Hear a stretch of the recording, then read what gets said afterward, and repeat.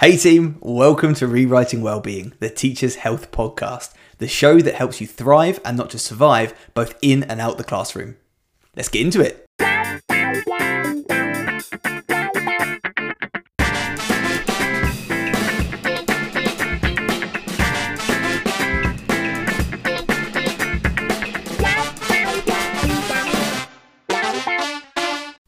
Hello and welcome back to the podcast. I hope you are doing really well today and your 2024 has got off to an amazing start. I hope you had a lovely Christmas and you had some great time with friends and family, some time to relax and recover and rest a little bit from the autumn term. You're feeling good going into 2024. Can't believe it's 2024 already. When did that happen?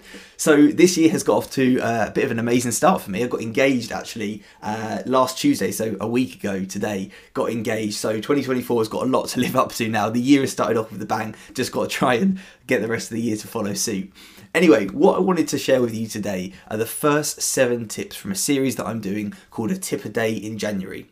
At the end of December, I came up with an idea to share 1 tip a day for teachers who are wanting to live their healthiest, happiest lives in 2024, no matter what that means. Maybe it's nutrition, maybe it's movement, maybe it's weight loss, maybe it's mental health, maybe it's sleep, stress, mindset. No matter what it is, I wanted to share 30 tips in January to help you live your healthiest, happiest life. Now, before I get into it, what I want to say is that these are obviously blanket statements. They're blanket tips. I want you to take what I share with you today, and I want you to make it really personal and really relevant to you.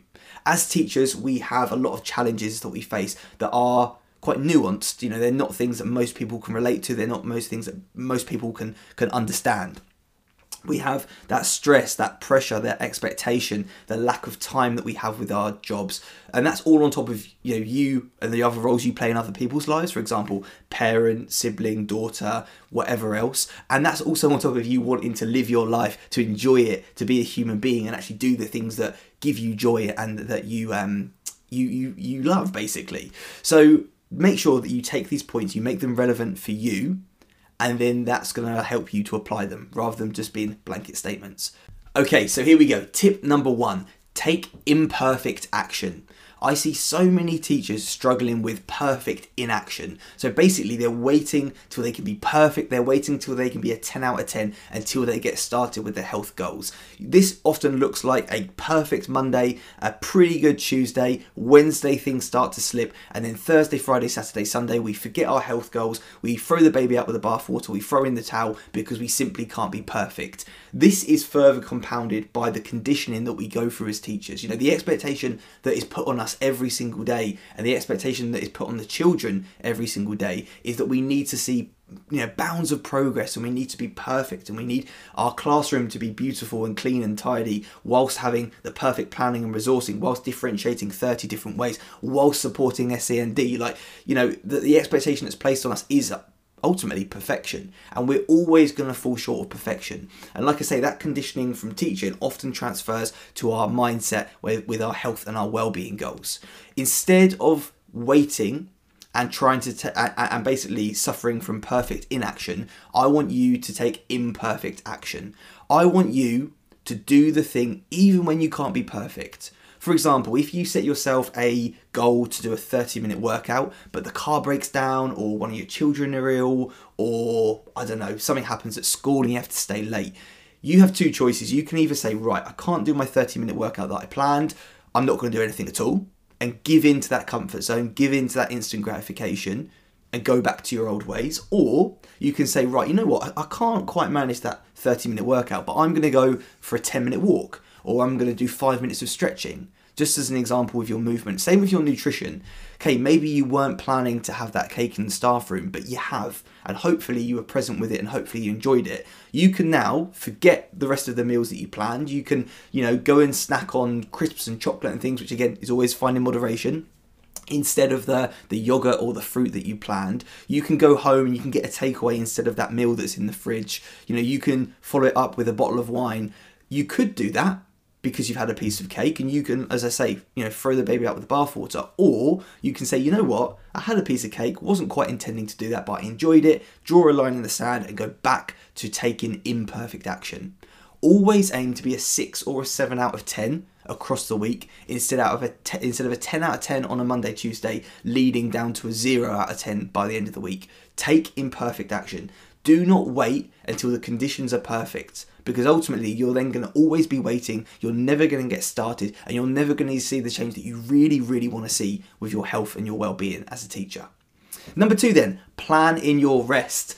We talked about this on our weekly webinar live with our clients last night. How often do you have your day as a teacher meticulously planned? How often do you have every minute of that day planned out? You know what lessons you're teaching, you know what jobs you need to do, you know the emails you need to get back to, you know the resources you need to prepare, you know the meetings that you need to go to. You have all of these things organised, but if I was to say to you, okay, what have you planned in for you today? You probably won't be able to tell me anything. Maybe you've got a workout planned, or maybe a walk, or maybe you have got like a meal with a loved one planned out. But I highly doubt it. Most teachers plan for the job, and they might even plan for their families and other people, but they don't really plan for themselves. So as you go into January, make sure you are planning in for your rest.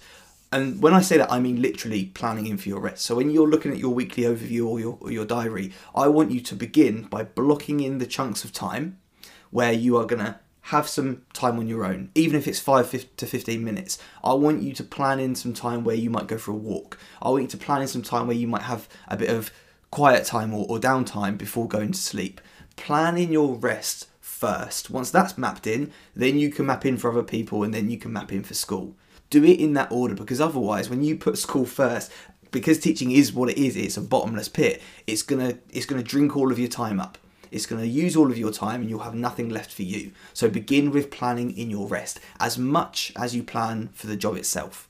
Number 3, get some accountability. It's really, really difficult, particularly when you're making a change and you're at the beginning, to hold yourself to account. And what we want to do over time is we want to create this sense of intrinsic motivation, meaning we want you to be driven and motivated by your own self-worth and your own self-respect. We want you to do these things, these habits, for you, not for anyone else, because that is how we make long-term lifestyle change that lasts a lifetime.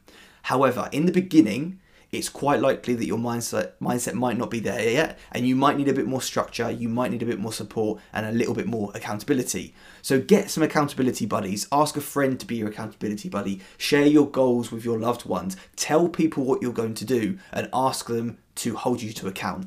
Lots of people do really well by creating maybe like a social media profile or an Instagram profile or whatever, where they have it anonymously, but they share their goals, they share their actions, their cooking, their evening routines, they share what they do on the weekend for fun, they share their downtime and stuff like that. Get some kind of accountability, no matter what it is. Get something in place that is going to make you hold yourself to account by having other people hold you to account. It's really, really, really easy not to have any skin in the game when it comes to your health and well-being, i.e. no one's going to know if I don't do this, it's only me. And what happens is when you set yourself a target or a goal, when you don't meet that, or you choose not to take that action, or something gets in the way, it really damages your self-belief. And what we're talking about here is trust in yourself. Just like trust with a friend or a colleague, it takes years to build, but a second to break. And for most teachers, we struggle with this lack of self-belief. We don't genuinely deep down believe that we can do it. So what do we need to do? We need to build up the evidence bank that you can do this. And right now, in the beginning, it's going to be quite difficult to hold yourself to account. So get accountability from other people to help you build up that bank of evidence. Number 4 then is going to be one from a book called Atomic Habits by James Clear, and that is never miss twice. Never miss twice is this concept that says you are going to miss every now and then. There will be things that get in the way. Life will throw you curveballs. There will be bumps and bends along the road. It's completely normal and natural to miss sometimes. You might skip a habit a day. You might forget to not scroll in bed that night. You might allow a colleague to overstep a boundary. You might check your emails at 10 o'clock at night. These things are going to happen. However, if we can apply the rule of never missing twice, meaning don't let it happen twice pretty much, don't forget the habit twice, you are going to allow yourself to be far more successful in the long run. Because what happens when you allow yourself to miss twice, for example, you get started on Monday, Monday's great, Tuesday's great, Wednesday, it doesn't quite happen, Thursday again, it doesn't quite happen. It's far more difficult to recover from 2 days off than it is from 1 day off. 1 day off is a blip. It's a mistake. It's happened. That's fine. That's what life is going to throw at us. 2 days, though, is becoming a pattern. 3 days is more difficult. Then it's 5, then it's 7, then it's 14. And before you know it, you're 6 months down the line, all because you allowed yourself to miss twice. So apply that rule when you're creating these habits and you're making this change. Apply that rule of never missing twice, and you'll see that you'll be far more consistent and far more successful because of it. Number 5 then, make sure your goals are yours. At this time of year in January, you are going to see so much health and fitness marketing. You are going to see 6-week, 6-pack abs plans, and you're going to see, build a habit in 30 days, and you're going to see transform your mental health in 2 weeks, and all of these quick fixes and fads and challenges.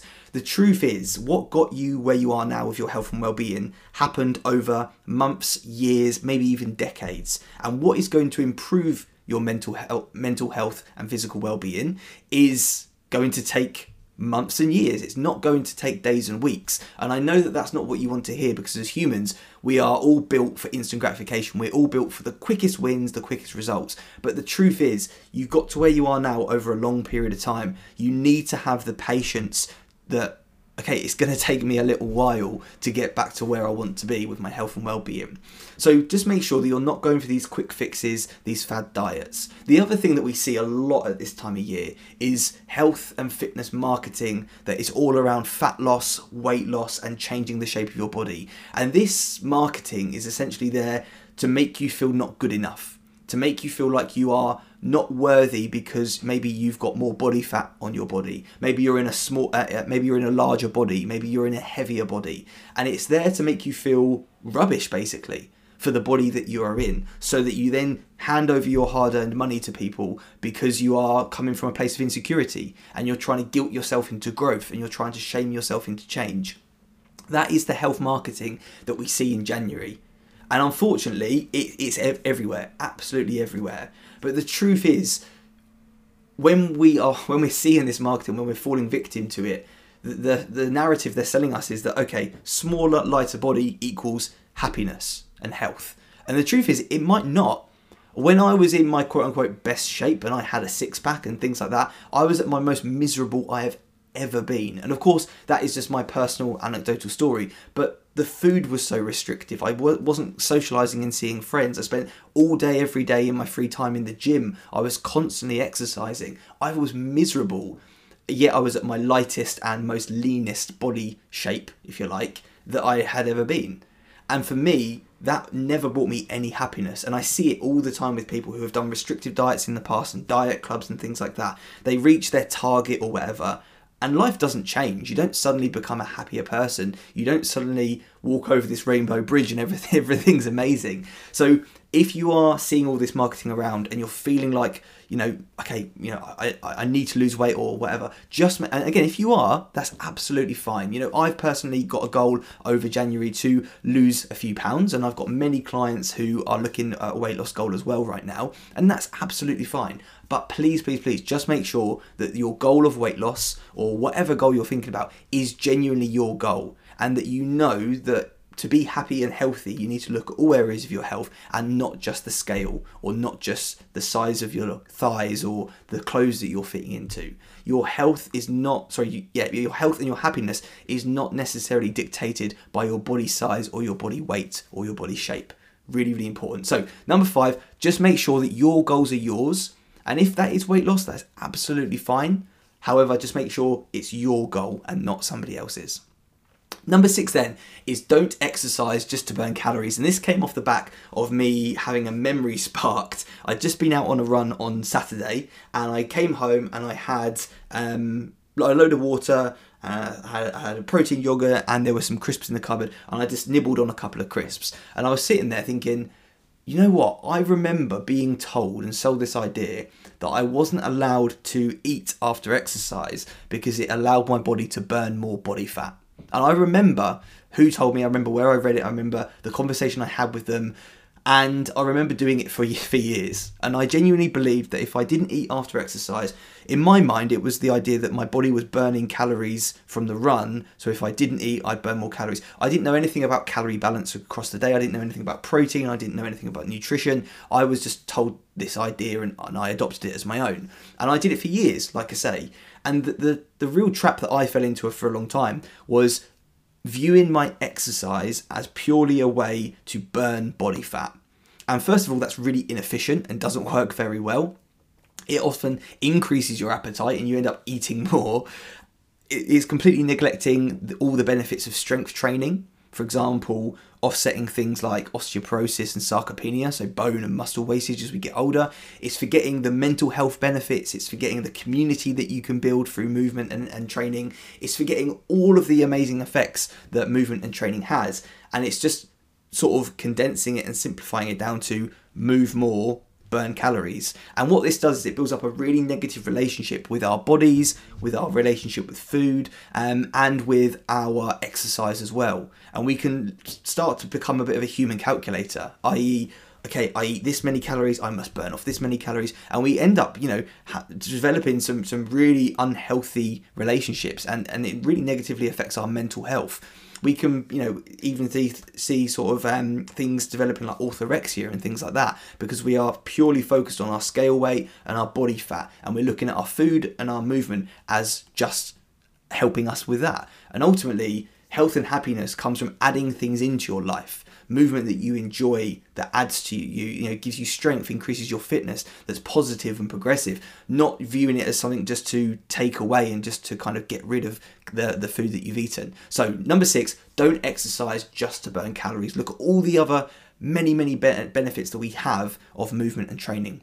Number 7 then, to finish off this very first week of a tip a day in January, is a very practical one, very nutrition based. Use one pot wonders. So one pot wonders, really simply, is this idea of cooking in one pot. So it might be a tray bake, it might be a curry, a chili, a stew, a spaghetti bolognese, anything like that. If you can put all your ingredients in one pot, put it on a low heat, whack it in the oven or whack it on the hob, and go away and do some work or do some jobs or have some downtime or spend time with family, come back and it's done. That is going to save you so much headspace and it's going to save you so much time. So when you're planning out your meals this week, think about using one pot wonders, ingredients that you can whack in a pot, put the lid on, and jobs are good 'un. So those are the 7 top tips from this week. We've got another 3 weeks of January left, so I'm going to be sharing the next 7 tips next week. We're on the podcast, but just to recap those really quickly. Number 1, take imperfect action. Number 2, plan in your rest like you plan in your productivity. Number 3, get yourself some accountability. Number 4, never miss twice. Number 5, make sure your goals are yours. Number 6, don't exercise just to burn calories. And number 7, use one pot wonders with your cooking and nutrition. Anyway, team, thank you so much for joining me today. I hope these 7 tips have been useful. Like I say, I'll be back next week with the next 7. Have an awesome week, and I'll catch you really soon. Take care.